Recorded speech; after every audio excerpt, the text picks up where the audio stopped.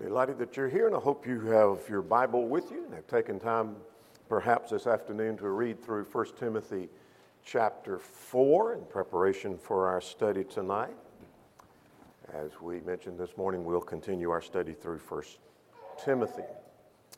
We're looking at 1 Timothy in view of an emphasis on teaching, whether you ever preach, even filling in, or teach in Bible class, as many of you do, or teach in any shape, form, or fashion, which all of us should do at some point in our life. We should benefit from the teaching of 1 Timothy.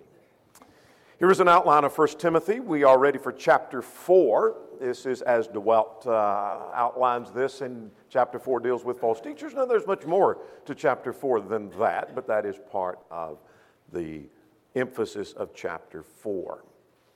So let's open our Bibles to 1 Timothy chapter 4, and I want us to begin with an overview of the chapter. This is going to be a quick run, as we have done in other other chapters. We're going to do a quick run through the chapter, and then we're going to come back and list a number of things that we learned, and we'll give more emphasis to some of the details of the chapter when we come back and begin to list the things that we learned.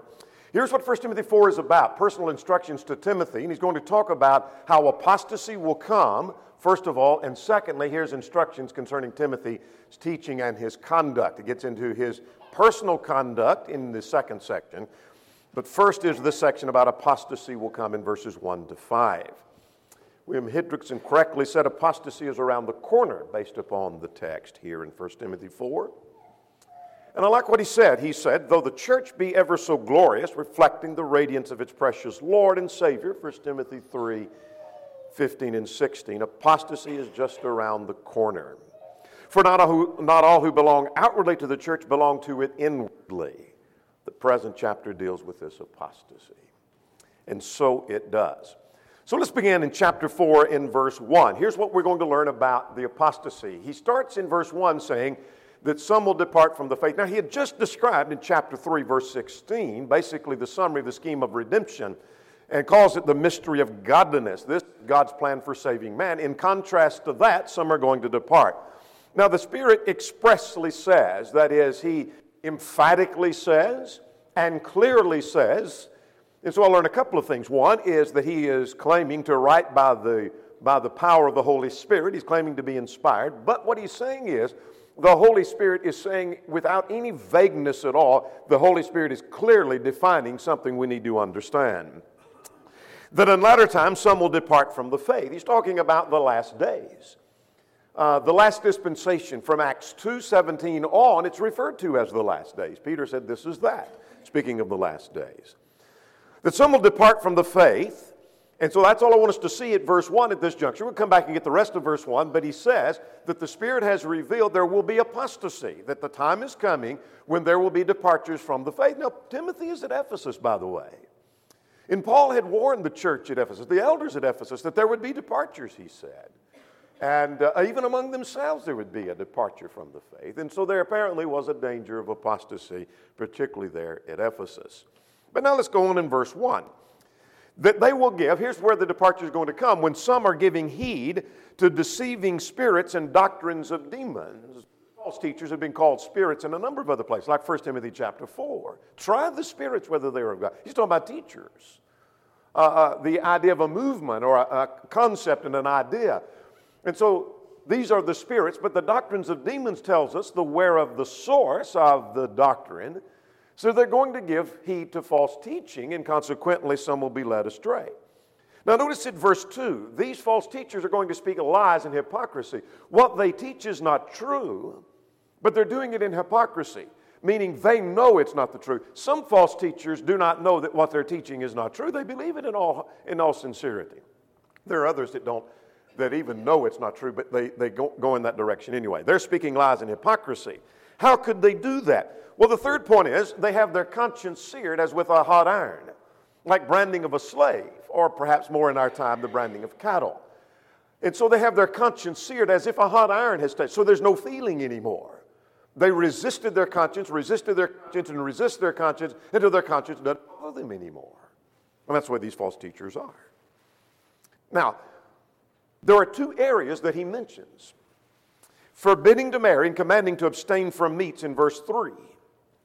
Here are the two areas, and this has to do with some form of asceticism. What is asceticism? It is the idea of a denial of bodily comfort in order that you may be superior spiritually. So if I deny myself of food, if I deny myself of eating of meat, if I deny myself even of marriage, that brings greater spirituality about me, which is not at all in harmony with what the Lord had said.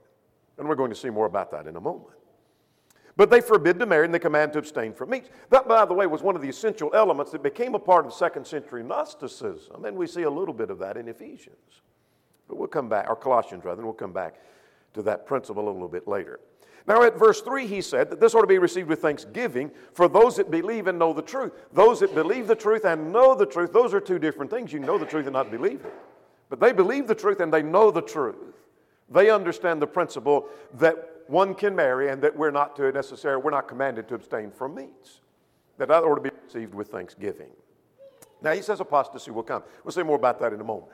Now let's run through quickly verses 6 to 15, the instructions concerning Timothy's teaching and conduct. Notice beginning at verse 6. He said, if you instruct the brethren in these things, well, the things he's talking about, not just verses 1 to 5, but concerning the mystery of godliness of chapter 3, and all that he mentioned in chapter 2 and in chapter 1 as well. But particularly this danger of apostasy. If you warn the brethren of these things, he said, in other words, instruct the brethren, if you instruct the brethren in these things, you will be a good minister, nourished in the words of faith and of good doctrine. So he said, if you want to be a good minister, a good servant of the Lord, then you're going to instruct the brethren concerning these things. Notice verse 7. He tells him to refuse profane and old wives' fables. Refuse those. We'll define those in a moment. But in contrast, exercise yourself rather unto godliness. Now this carries us through verse 10. Why do we need to exercise unto godliness? Well, he said godliness is profitable for all things. Bodily exercise profits little. He's not minimizing that, but he's saying it only has benefit here and now. But godliness can not only benefit you now, but it also benefits you with the life that now is, that is salvation now, and of that which is to come, eternal life. And this is a faithful saying, he says, for to this end we both labor and suffer. That is, we're willing to suffer and we're willing to labor in order to be godly because what? Look at verse 10, we trust in the living God. We don't trust in man. We don't trust in riches. We're not trusting in the false teachers, but we're trusting in the living God, that he is the Savior of all men, especially those who believe. Now notice at verse 11. Here's the next thing he mentions. He says, command and teach. What you need to do, Timothy, this is part of your work, is you're to command and teach. The idea of a command here suggests something of the authority that is behind the message. Not that Timothy has the right to command anybody anything. He is not an apostle. He is not inspired. But he has a revelation from God that has been given to him through the apostles, and these things you can command. How can he command those? Because it is the revelation from God. So these things command, he said.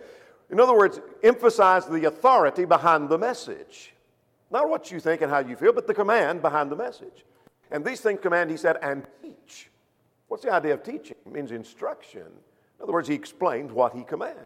You tell them what the Lord told them, and then you explain that to them and show them how that fits their life. That's Bible preaching and Bible teaching. Now, beginning at verse 12, he talks about being an example of the believer. Let no one despise your youth. We'll talk about that in a moment. But be thou an example of the believer. And then he lists the areas in which that is to be done. Now at verse 13, he said, give attendance to reading and exhortation and doctrine. To come, spend some time reading, spend some time exhorting, and spend some time teaching.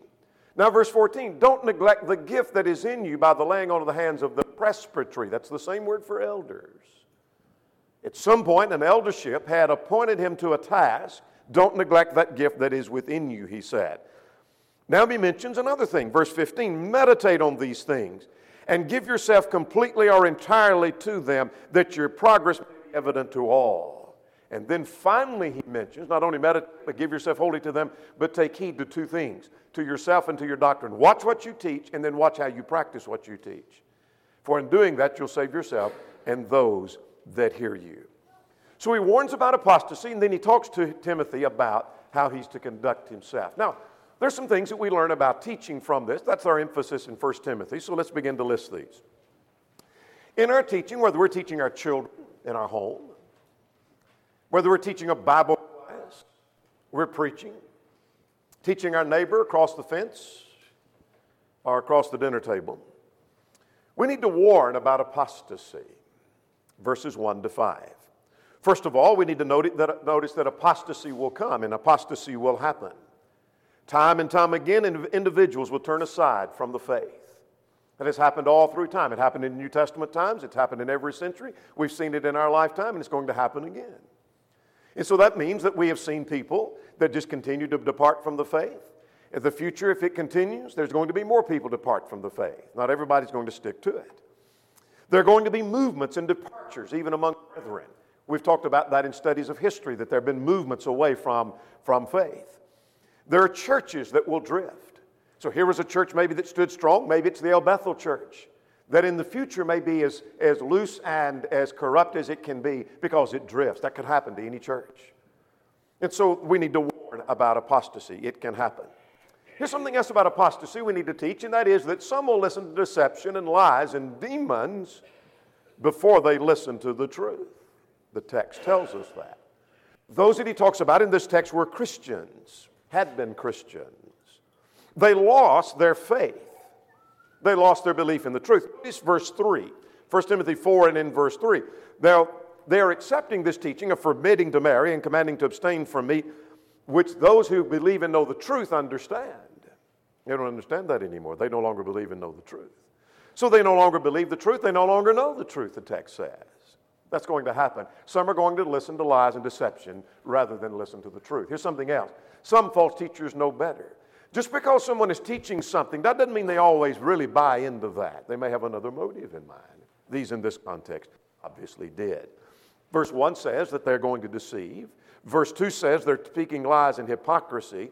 Verse 2 says they reach the point their conscience is seared. There's a warning in that for any one of us, not just in teaching, but if you're resisting your conscience and you keep pushing against it, you can finally reach the point it doesn't bother you anymore. And you can plow right on into whatever you want to do. Here's something else I learned about apostasy. Ultra-conservative and forbidding liberties is still wrong. Somewhere we get the concept that the conservative mindset, if we're conservative, the more conservative that I am, the better I am. And some even pride themselves, if they find somebody who's to their left, I'm more conservative than you, they may brag. That means I must be better than you and I'm more dedicated than you. Well, if you're more conservative than God, you're too conservative. Because they were forbidding to marry, something God had permitted. They were commanding to abstain from meat, something that God had allowed. And so here is the liberty to marry and the marrying or eating of meat. And while they're not commanded, neither were they forbidden at all. So I'm learning that binding an opinion that you think is quite ultra-conservative is absolutely wrong. Here's a second thing we need to teach about. We need to warn about apostasy. We need to reject fables in our teaching. Look at verse 7. We need to reject fables. Let's define fables. What is a fable? A fable is something that is false, something that is fictitious, something that is untrue. The apostle says to reject profane and old wives' fables. The idea of profane is something common and useless, produces no good. It's empty. The old wives may suggest something of the source. The origin is from old foolish women. In other words, it has no substantial basis for it. I'm not so much concerned about who they were or their age, as I know that these fables didn't come from God, so consequently they came from some source that is unsubstantiated. So don't spend any time with fables, profane, or old wives' fables, he said. But let's go to verse 7. He says reject. Your translation may say refuse that. Now that word that's translated abstain or refuse simply means to abstain, to be bothered with, Lenski observes. In other words, don't give it the time of day. Show it's not worthy of your time. Don't waste your time giving it any attention because it only gives credence to that. And so here's something I learned for all Bible class teachers and all preachers of the gospel, and I try to talk this to young preachers as we're in preacher training programs from time to time. Don't waste time on useless material. What does that mean? Well, that just simply means time is precious in the class and in the pulpit. And if we spend 5 to 10 minutes on something that nothing matters about, it's just useless material that when you get through it has accomplished nothing, we've wasted our time. Don't waste time on useless material. In fact, let's notice a contrast back to verse 6. There seems to be a contrast with these foolish or profane and old wives' fables and the nourishment in the Word. Timothy needed to be nourished in the Word. Notice back in verse 6. He said, if you instruct the brethren in these things, you're a good minister, nourished in the words of faith and of good doctrine. If you're teaching them what they need to be taught, you're a good minister who is nourished in the word of faith and in doctrine. In contrast now, don't waste your time on old wives and foolish fables. Now let's go further. Let's talk about exercising to godliness, verses 7 through 10, 7b through 10. Let's talk about godliness. That doesn't mean to be God-like, as the common definition is often given. It's never defined as such. It just simply means reverence or piety toward God. That's godly or godliness. It comes from a compound word, eusebia, and sabia or sabia simply means the idea of being devout, but you means well. So it means to be well devoted. Not just devoted, but to be well devoted. That's the idea of godliness. Here's someone who has some dedication, but they're not well devoted. That's not godliness. Godliness means to be well devoted. A godly attitude that tries to be well-pleasing to God. It's in contrast to the fables. And so this is worth our time, and this is worth our attention. In other words, you spend time going toward godliness versus giving attention to the old wives' fables now. So the point is, live a devout life. Live a devoted life, Timothy. And that's going to make your teaching very effective. Now let's talk about this word exercise. It's used here in our text. It talks about bodily exercise. It profits little. But we are to exercise ourselves rather under godliness. Another word, exercise, comes from the word gymnasia. Sound familiar? It just simply means training. It's the word from which we get our word gymnasium, or gym, of going to the gym. That's the idea of that. It's a training that's involved. In other words, verse 10 says, for this we, are you reading with me at verse 10? For to this end we both labor and suffer reproach. We're willing to suffer, but we're willing to work hard at godliness, trying to be godly in every shape, form, or fashion. Now, what's interesting about this word, exercise, that in both Greek and Roman classics, they speak of training naked in the gymnastics. And so you do a study of this word gymnasium, or from that Greek word from which we get our word gymnasium. It talked about how they trained in the nude. And so you say, what's the point about that? It's not that we are to be in that form, but it's the idea, why did they train in the nude? It's the idea of removing all the obstacles that stand in the way. They want to exercise to their fullest, so they took off all of their clothes so that they could exercise, because they don't want any impediment to that. And there's something to be learned from that. Not that we literally take off our clothes, but take off anything that's in the way of exercising yourself unto God. So here is some attitude you have, or maybe here is some practice, or some obstacle, or something that we're doing that's standing in the way and impeding our development of godliness, then shed that off and throw it away. So you can fully exercise. That's the point. Now, he said this is profitable for all things. In other words, it helps in all areas of life. Bodily exercise doesn't do that. Yeah, bodily exercise does you some good. Nobody discredits that. Paul acknowledges that. But this helps in all areas of life. Like what? Well, he says of the life that now is, that's salvation now, fellowship with God. If you're godly, that helps in that relationship. It promotes that relationship. And of that which is to come, he says, that is eternal life. It is profitable. Now, verse 10. We're still talking about exercising to God. Be willing to suffer for godliness. Be willing to suffer. For this end we labor and suffer. And so we need to be willing to suffer in order to be godly, to be what we ought to be. Now, what I'm learning from this, that those who are teachers and preachers are not devoted are not worth much. Those who are not devoted are not worth much in the kingdom. Now, what do we mean by that? Well, there are preachers and teachers, Bible class teachers, preachers of the gospel, that, for example, they don't spend much time studying. I've known of preachers who grab an outline out of an outline book and they run to the pulpit and hadn't even read it, hadn't studied it, and they're ready to go preach, and consequently they're not they're not devoted to their work. They're not worth much in the kingdom, is the idea. When we have a half-hearted approach to our work as a Bible class teacher, we're not worth much in the kingdom, is the idea. We won't be concerned about what we're teaching if we're not fully devoted. We're not concerned about the hearer. We won't strive to help them at all. And so we're going to be worth very little in the production of what is good in the kingdom. Go to verse 12. Let's talk about being an example. Here's a phrase that sometimes has been greatly misunderstood, and that is, let no one despise your youth, the text says. Let no one despise your youth, but be thou an example of the believer. So here's what he's saying. Don't give anyone a reason to look down upon you. Some have taken this, that Timothy is not to look down on his youth, but use his youth to the kingdom and to the glory. Well, that may be true, but I don't think that's the emphasis here, and argues that.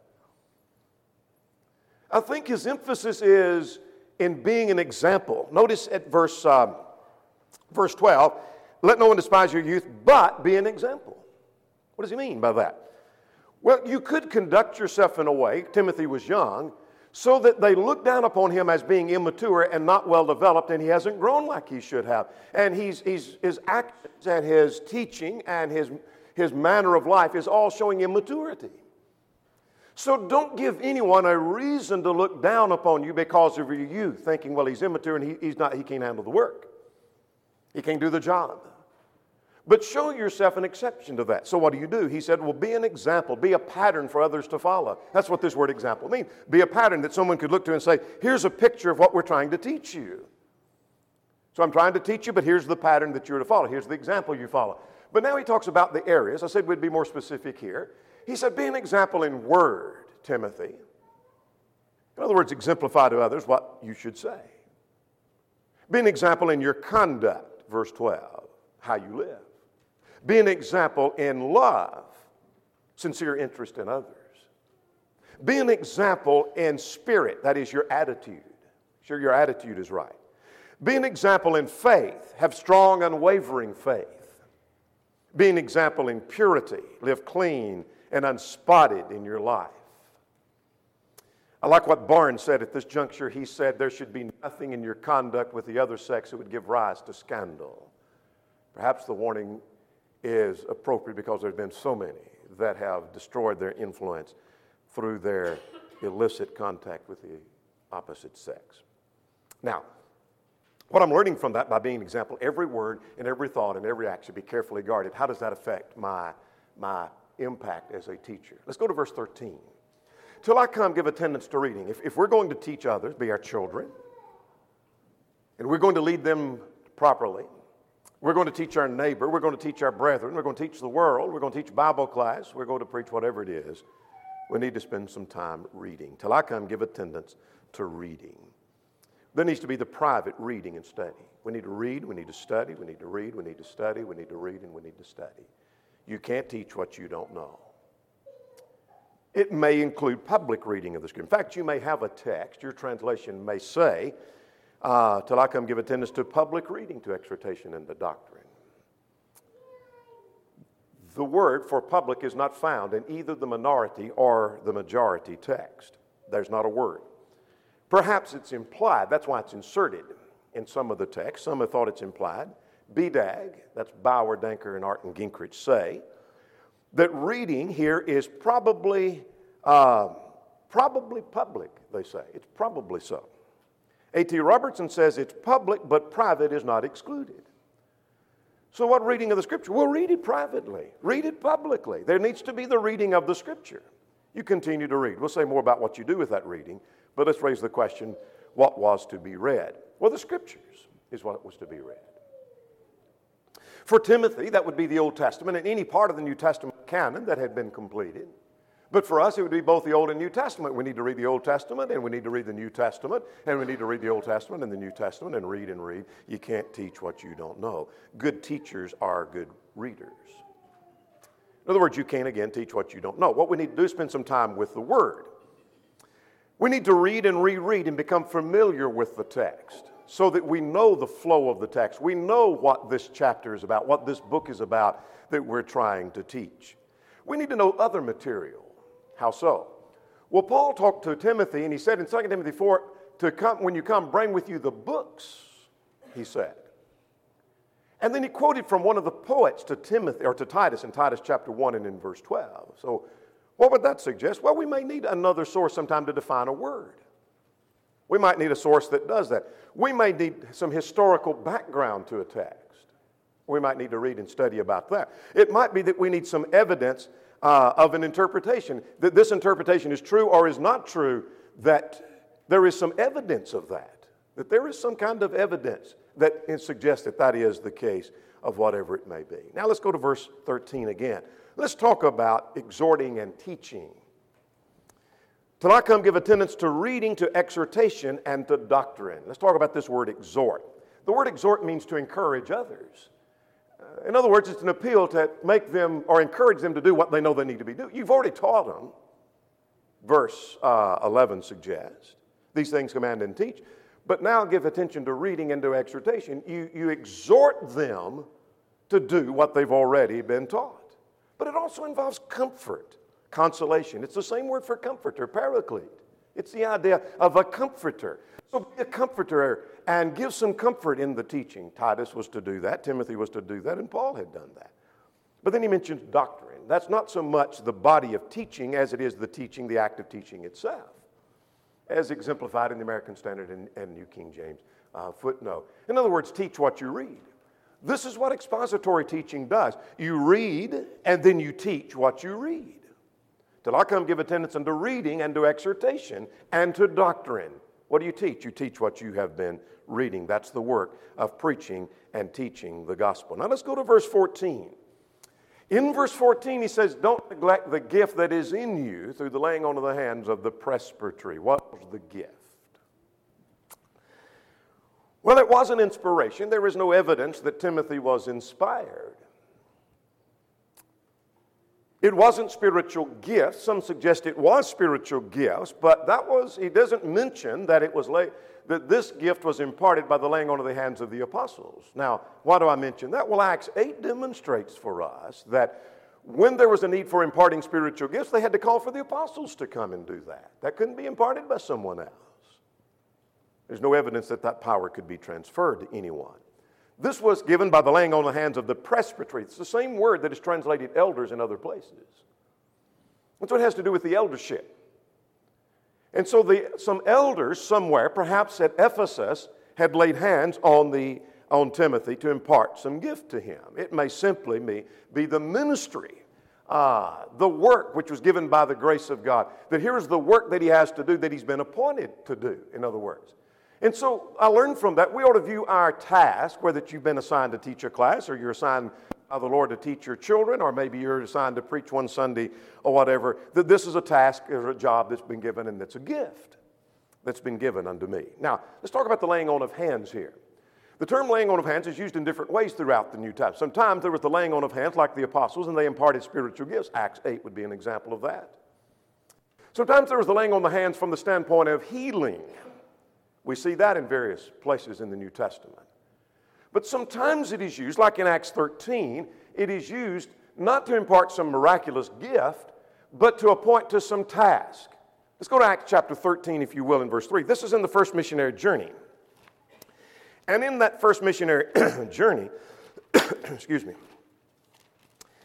the text says that when they assembled the ones that were going forth on the missionary journey, verse 2, then they fasted and prayed and laid their hands on them and sent them away. What does that mean? Well, they had basically appointed them to the task, and it was a formality of sending them on their way and putting them to the task. And so what's this passage talking about? Seemingly, an eldership has appointed him to the task. We want you, Timothy, to work with us, and we want you to do the work of preaching, and we want you to teach this congregation, and they appointed him to the task. Well, a number of elderships have done that.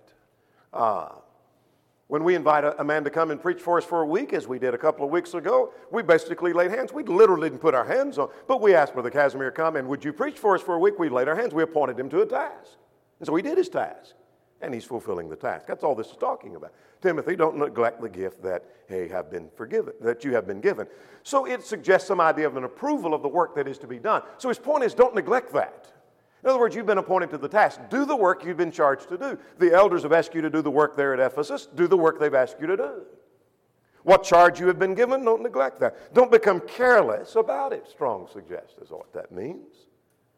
He could easily, gradually let up a little here, let up a little there, until finally he's no longer doing the work he should be doing. Let's go to verse 15. You need to spend some time meditating. Now, this is something interesting. He said, meditate on these things. Give yourself entirely to them. The word meditate seems to be in contrast and the opposite of neglect. In other words, the New American Standard translates that, take pains with these things and be absorbed in them. Don't neglect the gift, but take pains and be absorbed in them. Be diligent in these matters, A.T. Robertson so translates it. Be diligent. In other words, let these things be in your constant care and in your constant attention. The responsibility that you have, the task that is put before you. In other words, he needs to think carefully and reflect on a number of things. Back to verses 13 and 14. Stop and think about your duty and responsibility, Timothy, as you're working there with the church at Ephesus. But not only think about that, think about what you read. Spend some time reading the scriptures and then think about that and reflect about what you've been reading. When you reflect on the reading, you might do some reflecting on application. What kind of application could be made of that? I might spend some time thinking about parallels so that I could better teach that. What is a parallel to this principle here that we're talking about? How can I make this point clear that I'm trying to teach? How can I demonstrate this? How can I illustrate this? I might be reflecting and meditating on some problems with a position that someone holds. And how does that position fit with this text? Or is it in disarray? How do I illustrate this text? How do I get the point across somehow? Well, after doing some time meditating, which is what every teacher should do, give yourself completely to that, verse 15b. Give yourself completely to that. That's dedication. That's devotion. In other words, completely submerge yourself in the work that you're doing. In other words, teaching is not a job that you clock in and then you clock out somehow. You don't do that. Those who teach public school well understand that in public teaching. The same thing is true in teaching Bible class. The same thing is true in preaching the gospel. It's not something where you clock in and then you clock out. In other words, do what it takes to be ready to do your teaching, Timothy. Spend some time reading, spend some time meditating, reflecting on that. And give yourself completely to that. It takes time to prepare. It takes time to do the work. And so your goal is get the work done, whatever it takes, Timothy. Because you have a responsibility that is before you. Now let's go to verse 16 now. At verse 16, he says, make application to yourself, Timothy. Take heed to yourself and to your doctrine and continue in them, for in doing this you'll save both yourself and those who hear you. In other words, apply your teaching to your own life, Timothy. It's very easy for preachers and teachers to think first about others. I know that firsthand. That you see a principle and you think, I know somebody that needs this principle. You hear a lesson, you think, I want to take that and work that into a study myself because I know some folks that could benefit from that study. It's easy to think about everybody else first. But what Paul is telling Timothy is you study with your own life in view and you practice what you preach. So if you teach about honesty, be honest. If you teach about purity, be pure. If you teach about godliness, then seek to be godly. Now here's the result of that. In so doing, he said, you'll save yourself if you don't save anybody else. That's what God told Ezekiel. Remember, God told Ezekiel, you're going to go and they're going to turn a deaf ear. And kind of then the question would be, then what's the use? At least you saved yourself, he said. You might not save anybody else, but at least you saved yourself. But another result is you have a greater influence on those who are your hearers.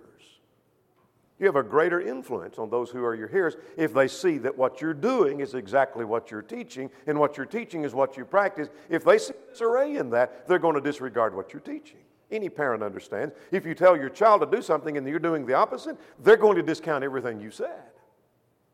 And the same thing is true in our preaching and in our teaching. So what have we seen? Well, here's some instructions to Timothy about his teaching and his conduct. Warn about apostasy, Timothy. Reject fables. Exercise to godliness. Be an example. Spend time reading. Spend time reading. Spend time reading. Exhort and teach. Spend some time doing that. Don't neglect the gift. Meditate. Give yourself completely to that. Make application to yourself, Timothy. And then he says, you indeed will be a good minister, he says. You'll be a good minister of the gospel. There may be one or more present this evening who's not a Christian, who's not a child of God. Would you come believing that Jesus is the Christ, the Son of the living God? Would you repent of your sins, acknowledge your faith, and be buried in the waters of baptism for the remission of sins? If you're subject in any way, would you come all together?